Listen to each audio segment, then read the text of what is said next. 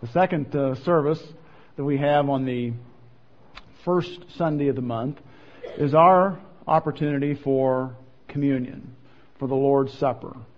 Sometimes we call it the Eucharist, Greek word for thanksgiving. Even the Lord's Supper, Lord's table, the Lord's Supper.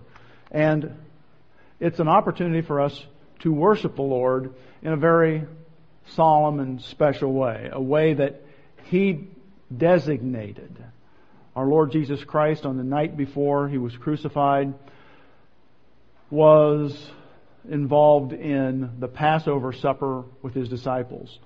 And while in the Passover supper, He changed the Passover meal from a meal that looked back on Israel's past to what the Lord Jesus Christ had done for them coming out of Egypt, now to something that would be done the next day. Something that the Lord Jesus Christ would do not just for Israel, but for the entire world, for the entire human race. And He was going to the cross. Our Lord Jesus Christ was going to the cross. And the focus now is no longer on the omnipotence of God and His great action, His great works in Israel's history around 1446 BC, but it will focus on His spiritual work on the cross in approximately 33 AD. And so that's the background for the communion service. Our Lord Jesus Christ is going to the cross. And He wants us to remember, just like He wanted Israel to remember what God had done for them.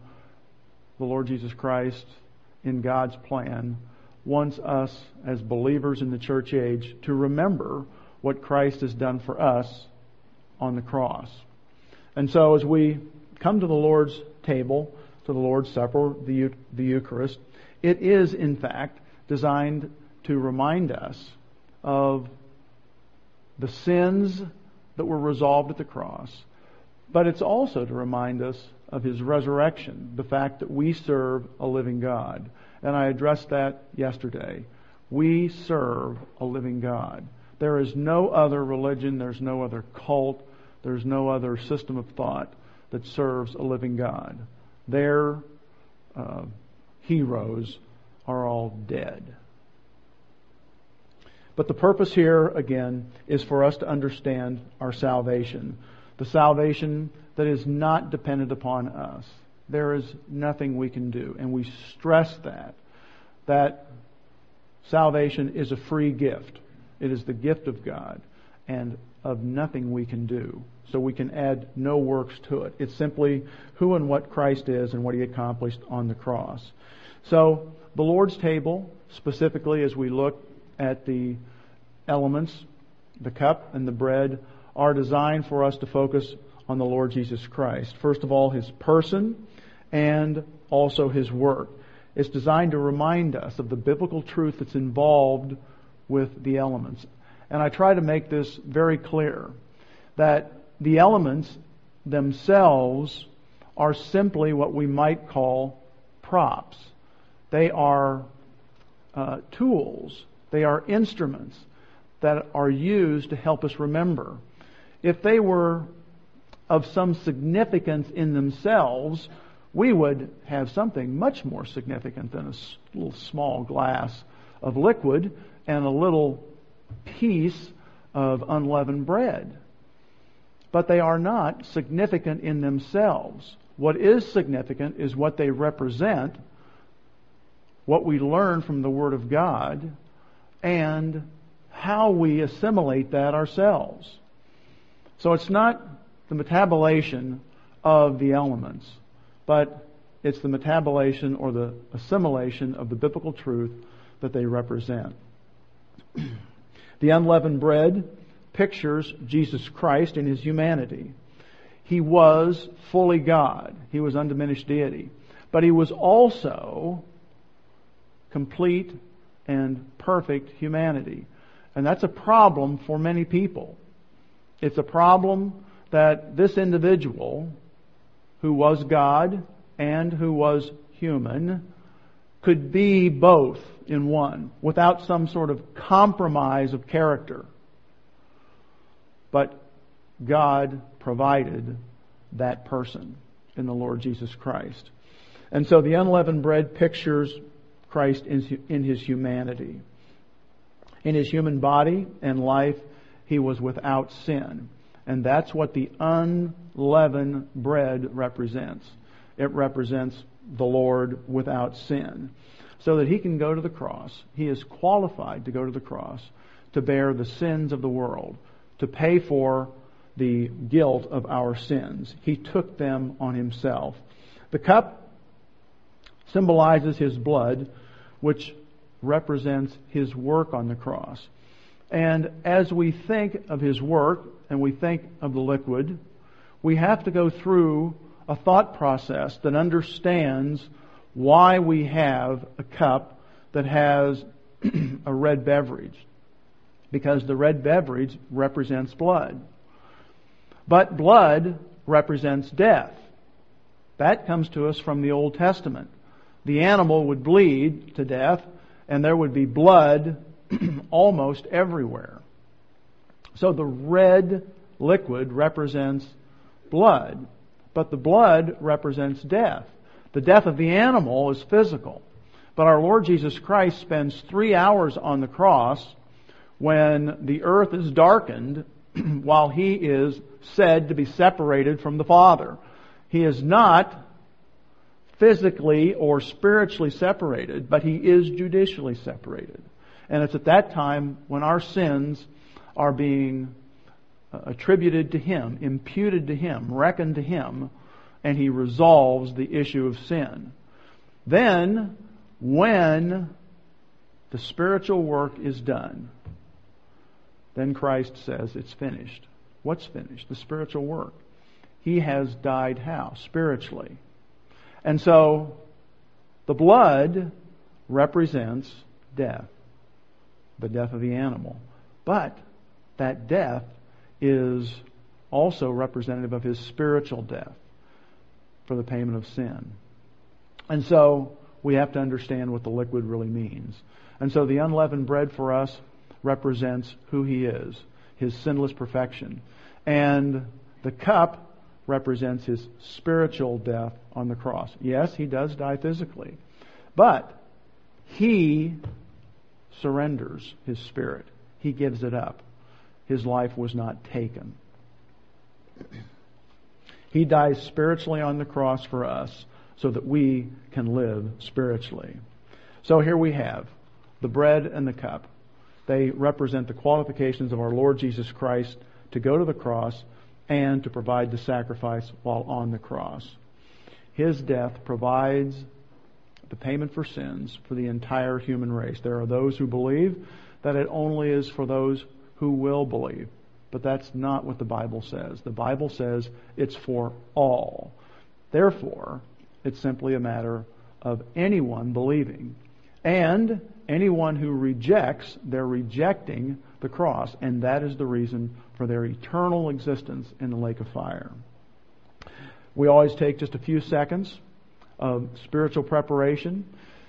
I believe everyone here this morning understands precisely what we are doing. You do not need to be a member of the congregation to participate in the Lord's table. It's commanded for all believers. And so whether you are a member or not, you are required to participate. We also take just a few seconds for spiritual preparation, and our spiritual preparation includes confession of sins. The Eucharist, the Lord's table, communion is of no use to you if you're out of fellowship, if you're not walking by means of God the Holy Spirit. And we achieve that by confession of sins, 1 John 1:9. So this morning, you have just a few seconds for spiritual preparation as the deacons come forward to assist me in the communion service. Let's bow our heads in prayer.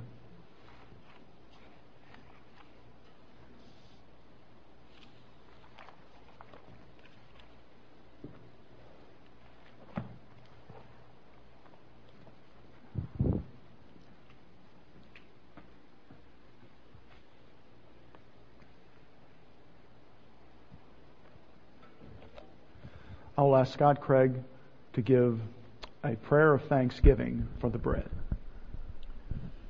Dear Father, thank you for this opportunity you've given us to come to your communion table. May we recognize that the small piece of bread that we will partake of will give us a representation of the work that Christ did as he came to this earth in his humanity, was able to withstand all temptation and be sinless, allowing us to be a substitute for our sins and break down the barrier of sin between us and you. We thank you for this substitutionary, the substitution that Jesus Christ did on our behalf, and we ask now that we concentrate on the actions that Jesus Christ took while on this earth. We ask this in Christ's name. Amen. It's our custom to retain the bread until all have been served.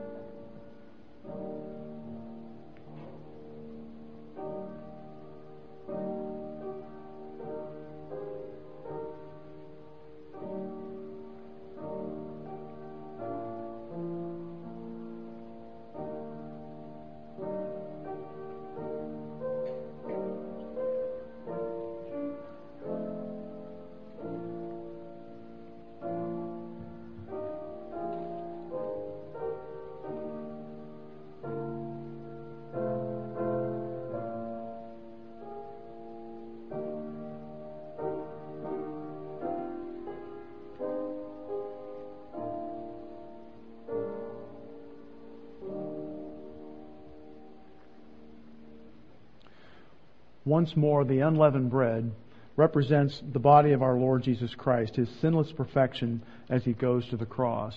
Paul says in 2 Corinthians 5:21, he made him who knew no sin to be sin for us. In 1 Corinthians 11:24, we see in the same night in which he was betrayed and took bread, on the same night which he was betrayed, he took bread. And when he had given thanks, he broke it and said, "Take, eat. This is my body which is broken for you. Do this in remembrance of me."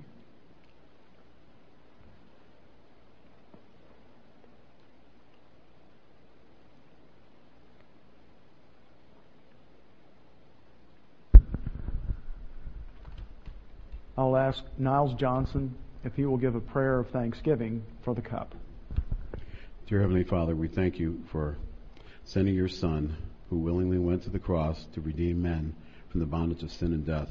We remember his sacrifice as the Lamb of God who shed his life's blood for us because he loved us. The essence of our salvation is Christ's death. Thank you for the cross. We ask it in Christ's name. Amen. We ask that you retain the cup until all have been served.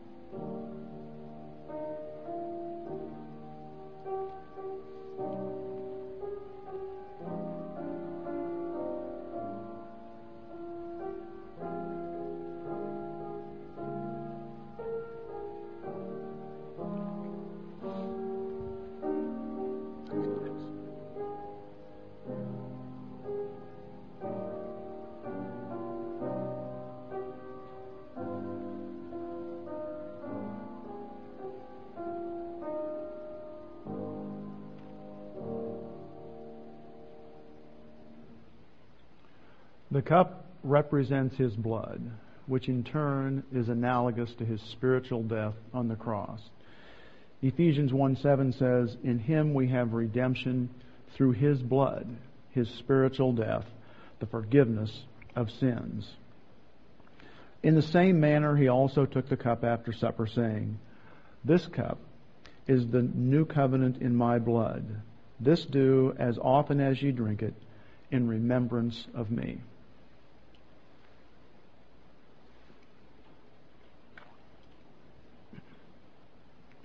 Dear Heavenly Father, we're thankful for our Lord Jesus Christ.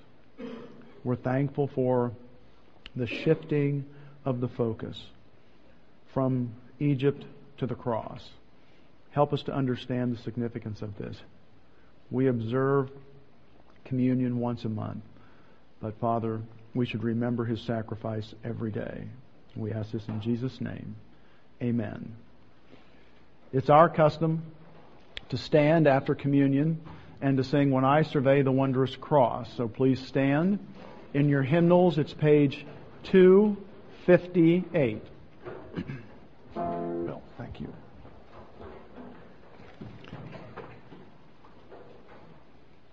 This is also our opportunity for another form of worship, and that form of worship is giving. The Lord has provided for us an opportunity to express our love towards Him in giving. He has blessed us in a monetary way, and it's our opportunity to respond to that love. In 2 Corinthians 9:6-7, it says, "This is my point," Paul says, "but this I say, the person who sows sparingly will also reap sparingly, and the person who sows generously will also reap generously. Therefore, each one of you should give just as he's decided in his heart." In other words, it's really between you and the Lord. There should be no outside pressure, no other reason. So we give not reluctantly or under compulsion, because God loves a cheerful giver, a person who simply gives willingly from the love in their hearts. And so you have this opportunity as we bow our heads for just a few seconds. We should already be in fellowship, but you have a few seconds as the ushers come forward, and then I'll open us in prayer.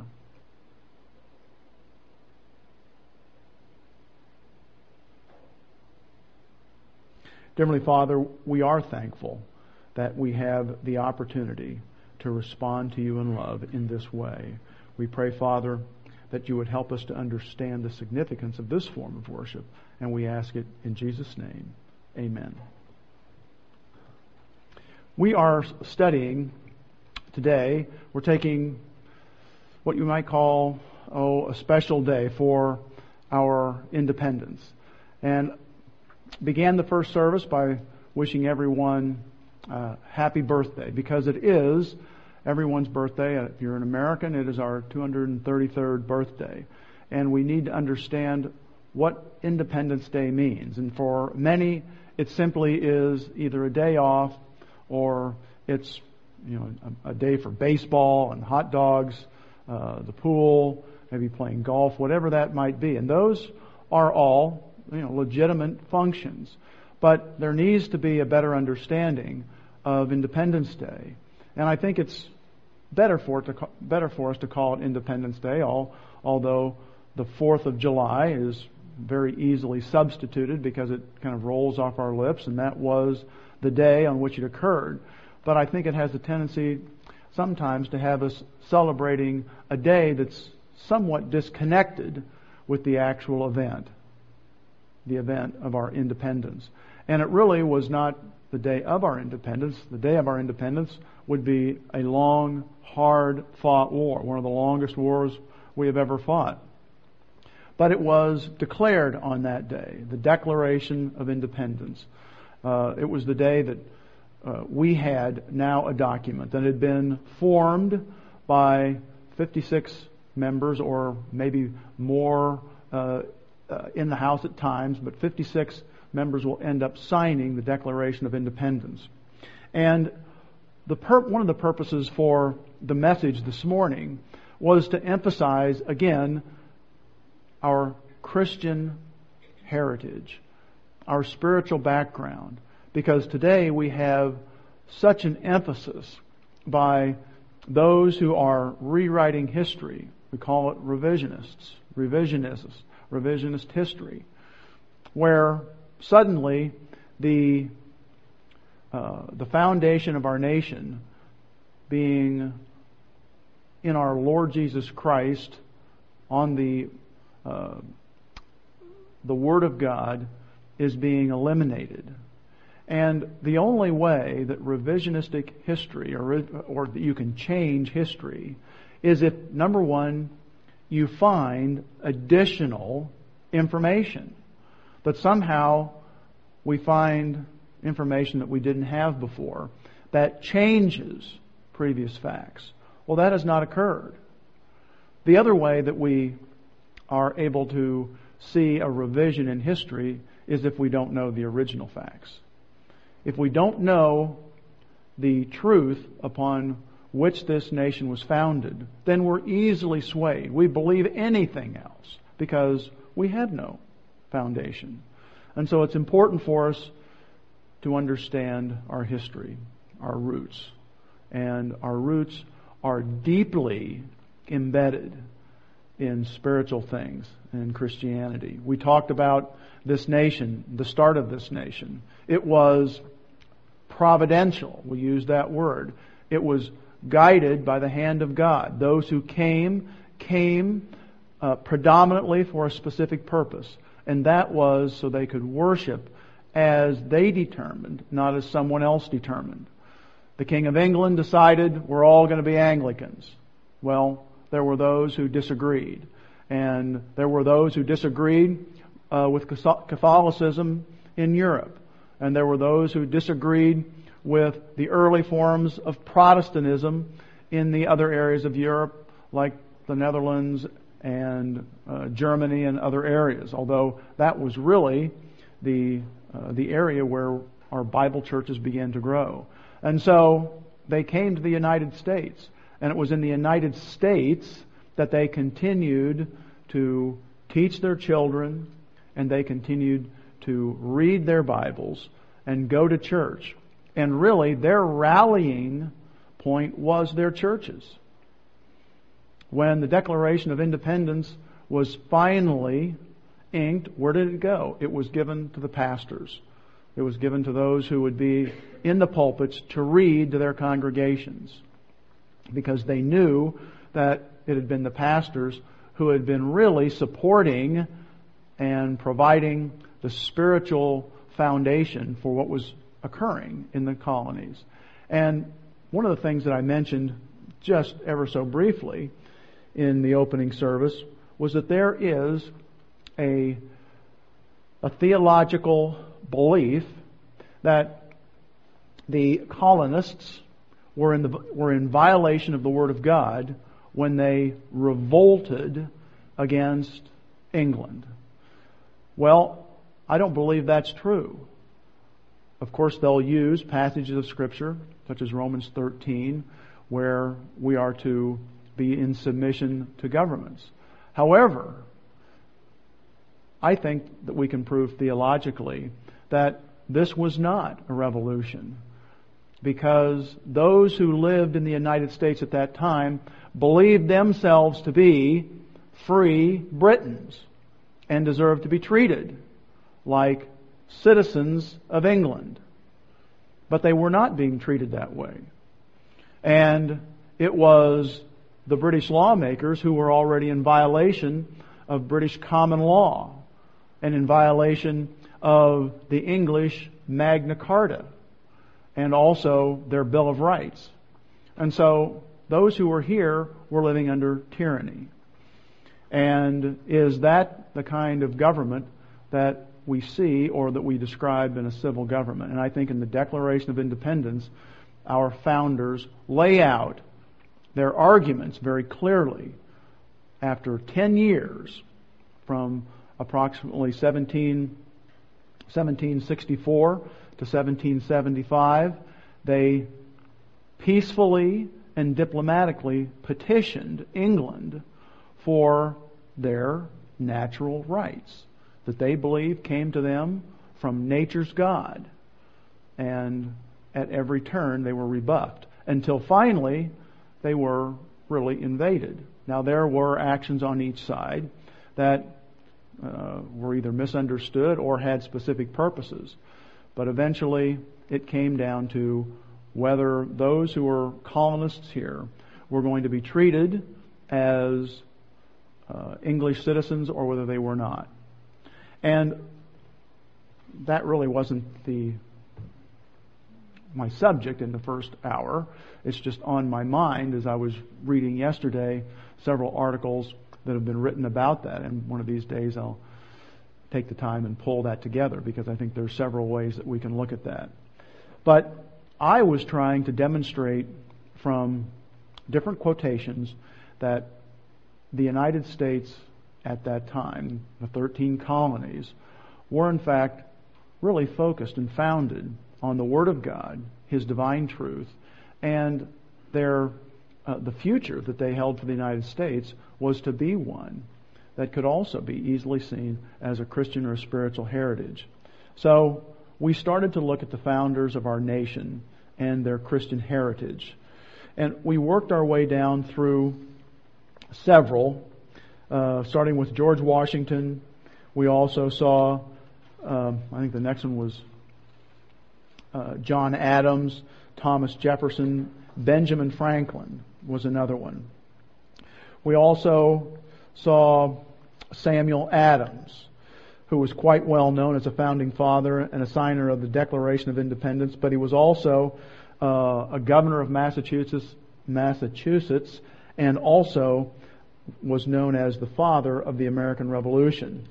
Now, one of the things that I did not do was read to you the full quotation of Benjamin Franklin. And I would like to read that to you because Benjamin Franklin, at the convention of 1787, as they are now struggling to pull together a constitution that is going to replace the Articles of Confederation, they are naturally having difficulty. And so Benjamin Franklin stands up and he says, in the beginning of the contest with Great Britain, when we were sensible of danger, we had daily prayer in this room for the divine protection. Our prayers, sir, as he addressed the president of the Constitutional Convention, our prayers, sir, were heard and they were graciously answered. All of us who were engaged in the struggle must have observed frequent instances of the superintending providence in our favor. To that kind providence, we owe this happy opportunity of consulting in peace on the means of establishing our future national felicity. And have we now forgotten that powerful friend? I have lived, sir, a long time, and the longer I live, the more convincing proofs I see of this truth, that God governs in the affairs of men. And if a sparrow cannot fall to the ground without His notice, it is probable that an empire can rise without His aid. We have been assured, sir, in the sacred writings, that except the Lord build the house, they labor in vain that build it. I firmly believe this, and I also believe that without His concurring aid, we shall succeed in this political building no better than the builders of Babel. We shall be divided by our little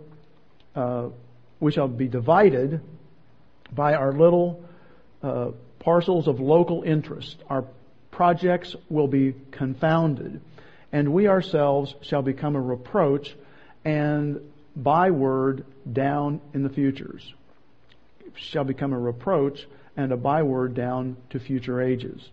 And what is worse, mankind may hereafter, from this unfortunate interest, despair of establishing governments of human wisdom and leave it to chance, war, and conquest.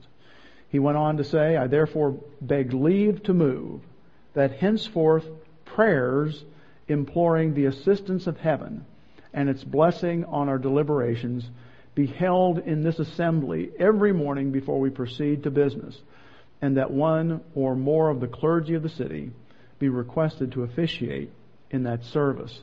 And so this is Benjamin Franklin recognizing the providence of God. And as I said in the first service, for Benjamin Franklin, who is often said to be a deist, this is not the request of a deist. A deist would assume that there is no amount of prayer that would ever cause God to have any impact on the affairs of men. As I said, we saw Sam Adams. We also, we saw Benjamin Rush. Benjamin Rush, who is the father of the public schools under the Constitution. He was the Surgeon General of the Continental Army and the father of American medicine. Now let's look at another founder.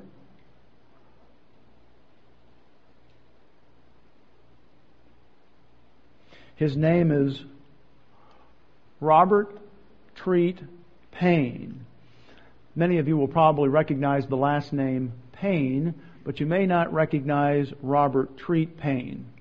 Interesting. Robert Treat Paine, he was a Boston attorney. Robert Treat Paine was a Boston attorney, and he was the attorney to whom it fell to prosecute the British soldiers who were accused of murder in the Boston Massacre. But do we know who opposed him in that legal trial? It was John Adams. John Adams opposed him and won. And John Adams, of course, simply was appealing to justice. And Robert Treat Paine later on, even though he wanted to win that case, thought that John Adams, of course, had the stronger case. But anyhow, he was a signer of the Declaration of Independence, and he served in the Continental Congress. And he said, "I desire to bless and praise the name of God Most High for appointing me my birth in a land of gospel light." And that's not L-I-T-E. That's not what he means here. Every now and then we'll hear someone say gospel light or doctrine light or something like that. But it's the illumination of the gospel, where the glorious tidings of a Savior and of pardon and salvation through Him have been continually sounding in my ears. Now, I don't know how many lawyers in government we have today that would say something like this.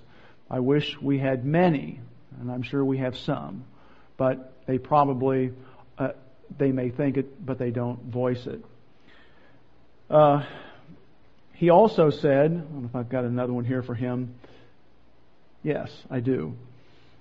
In his will, he said, "When I consider that this instrument," his will, "contemplates my departure from this life and all earthly enjoyments and my entrance on another state of existence, I am constrained to express my adoration of the Supreme Being, the author of my existence, in full belief of His providential goodness and His forgiving mercy revealed to the world through Jesus Christ, through whom I hope for never-ending happiness in a future state, acknowledging with grateful remembrance the happiness I've enjoyed in my passage through a long life."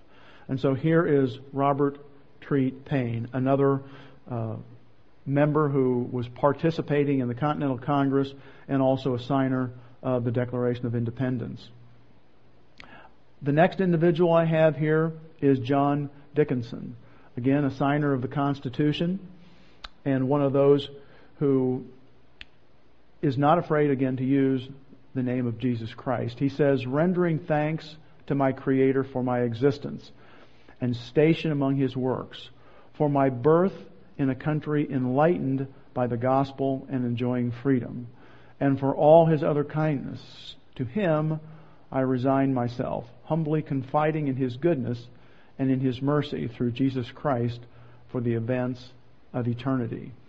And again, as I read and study and go through some of these passages, we don't recognize some of the statements and the way they're being expressed, but it's simply the passage of time that in some ways hides the full intent here. But that's John Dickinson. Our next individual is Charles Carroll. He was a founding father. He was a signer of the Declaration of Independence, and he also was one of the surviving members. Not all of those who signed survived.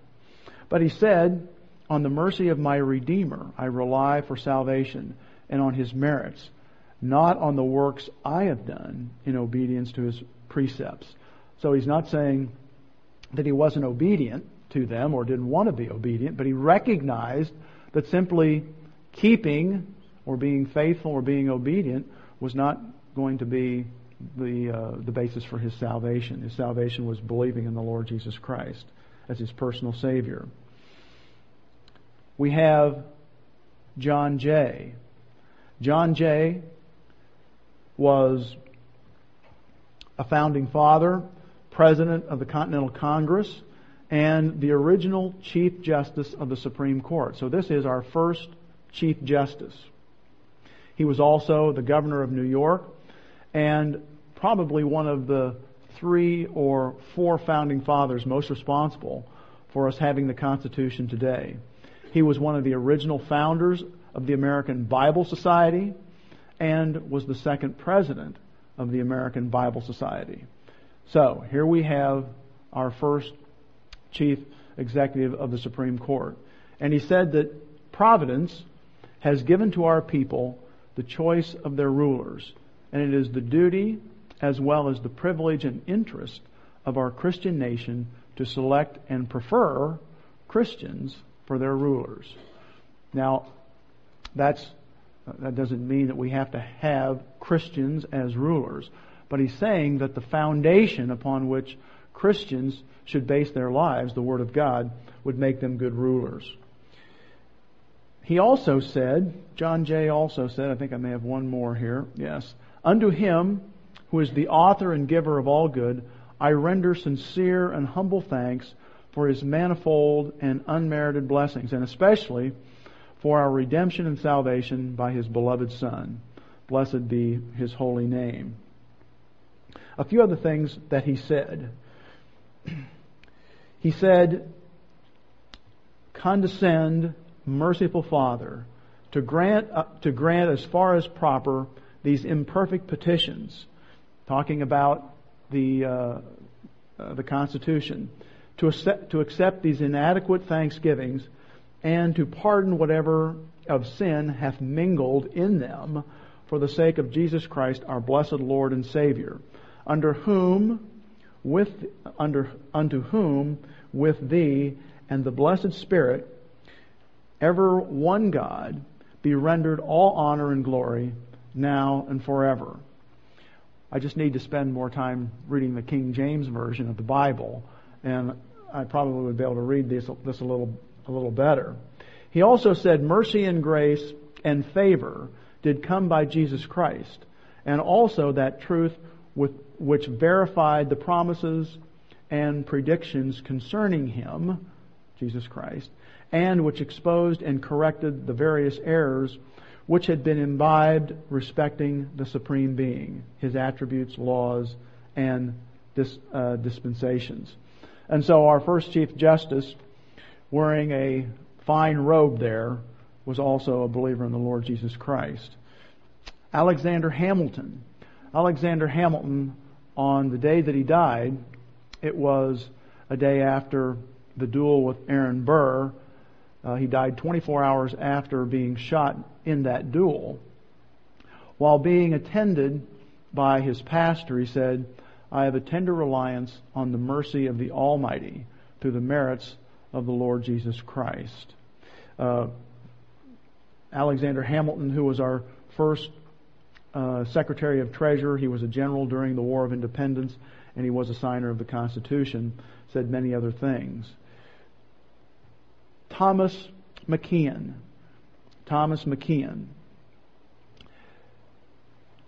he's talking to, let me back up here just one bit. Let me give you the foundation for this, for what he's saying. He was the Chief Justice, as the Chief Justice of the Supreme Court of Pennsylvania.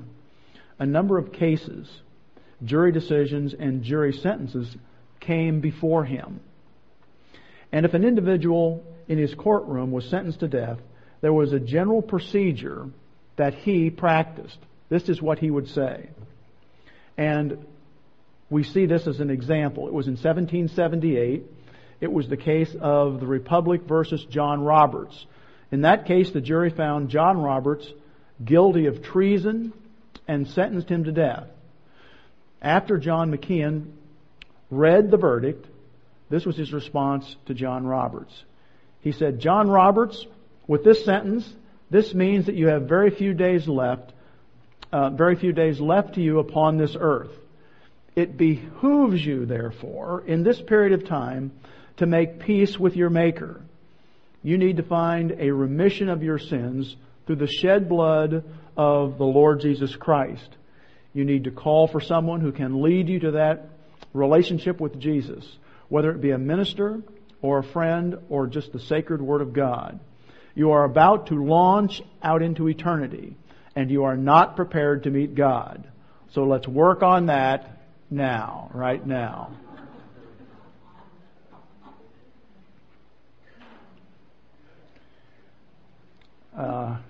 That's an interesting address from the judge. You probably would not expect that. We also have John Quincy Adams. John Quincy Adams, who was our 6th president, the son of John Adams. In the chain of human events, the birthday of the nation is indissolubly linked with the birthday of the Savior. He sees those as indissolubly linked. The Declaration of Independence laid the cornerstone of human government upon the first precepts of Christianity. John Quincy Adams.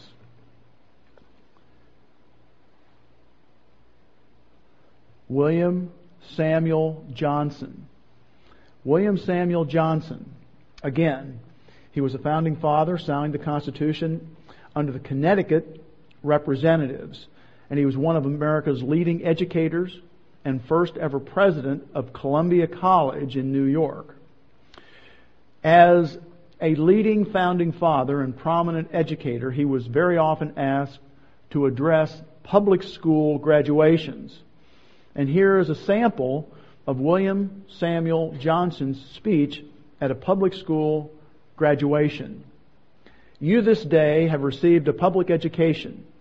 The purpose thereof hath been to qualify you the better to serve your Creator and your country. Your first great duties, you are sensible, if you are sensible, I think I left out a word, are those you owe to heaven, to your Creator and Redeemer. Let these be ever present to your minds and exemplified in your lives and conduct." And for the rest of his speech, he went through specific Bible verses. In part, he said, "Students, we are told in Acts 17:28 that in Him we live and move and have our being. I want you to remember that apart from Jesus Christ, you can do nothing in your life." And so these are just some representatives of those thoughts and ideas that were prevalent during this period of history. Now, I also want to show you, just in closing, I think this is where we're probably going to end. I want to show you a few of the state constitutions, just a paragraph here or there in several of the state constitutions. And I don't have them all, but these are just a sampling. The first one is the Delaware State Constitution. Everyone elected and appointed to office shall make and subscribe the following declaration, to wit, "I do profess faith in God the Father and in Jesus Christ, His only Son, and in the Holy Ghost, one God, blessed forevermore, and I do acknowledge by the Holy Scriptures of the Old and New Testament to be given by divine inspiration." That's the Delaware State Constitution. Now, I don't present this to say that this is, the absolute way it should be done, because someone should be able to serve who is not a Christian. But what I show you is the mindset at that time. This doesn't appear to me to be secular. I could be wrong.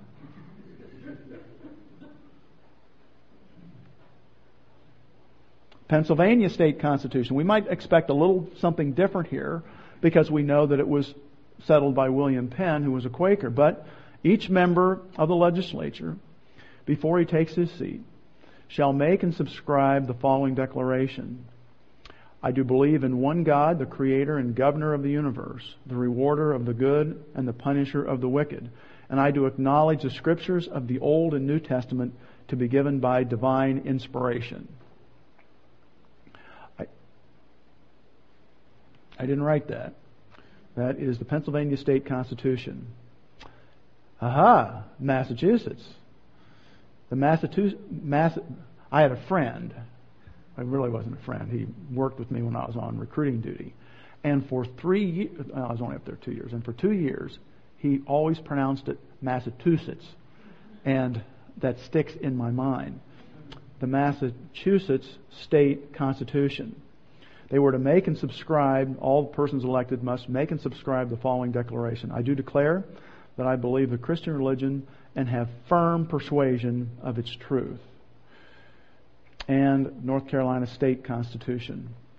No person who shall deny the being of God or the truth of the Christian religion or the divine authority, either of the Old or New Testaments, or who shall hold religious principles incompatible with the freedom and safety of the state, shall be capable of holding any office or place of trust or profit in the civil department within the state. And by the way, I don't think that narrowed down very many people during that period of time. And that's why I'm showing you these paragraphs. It was common for anyone who wanted to serve, it'd be pretty hard to find someone who didn't fall into these categories. But this was the persuasion that they had during that period of time, during the 1800s.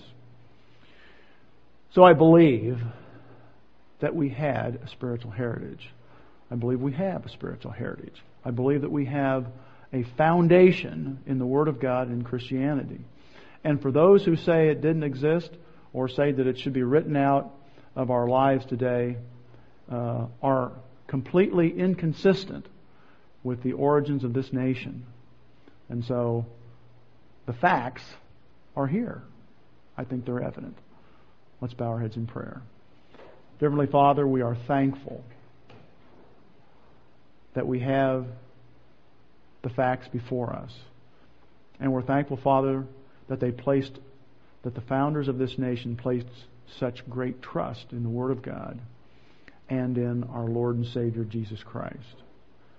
Father, it is a blessing, as some of these have said, to be part of this great nation. Help us to continue to have that faith and that commitment. And help us, Father, and we pray also, Father, for this nation. We pray for the leaders of this nation. We pray, Father, that they would have the advisors, or that the information would be provided to them that truly is objective and the divine truth. And we ask this in Jesus' name. Amen.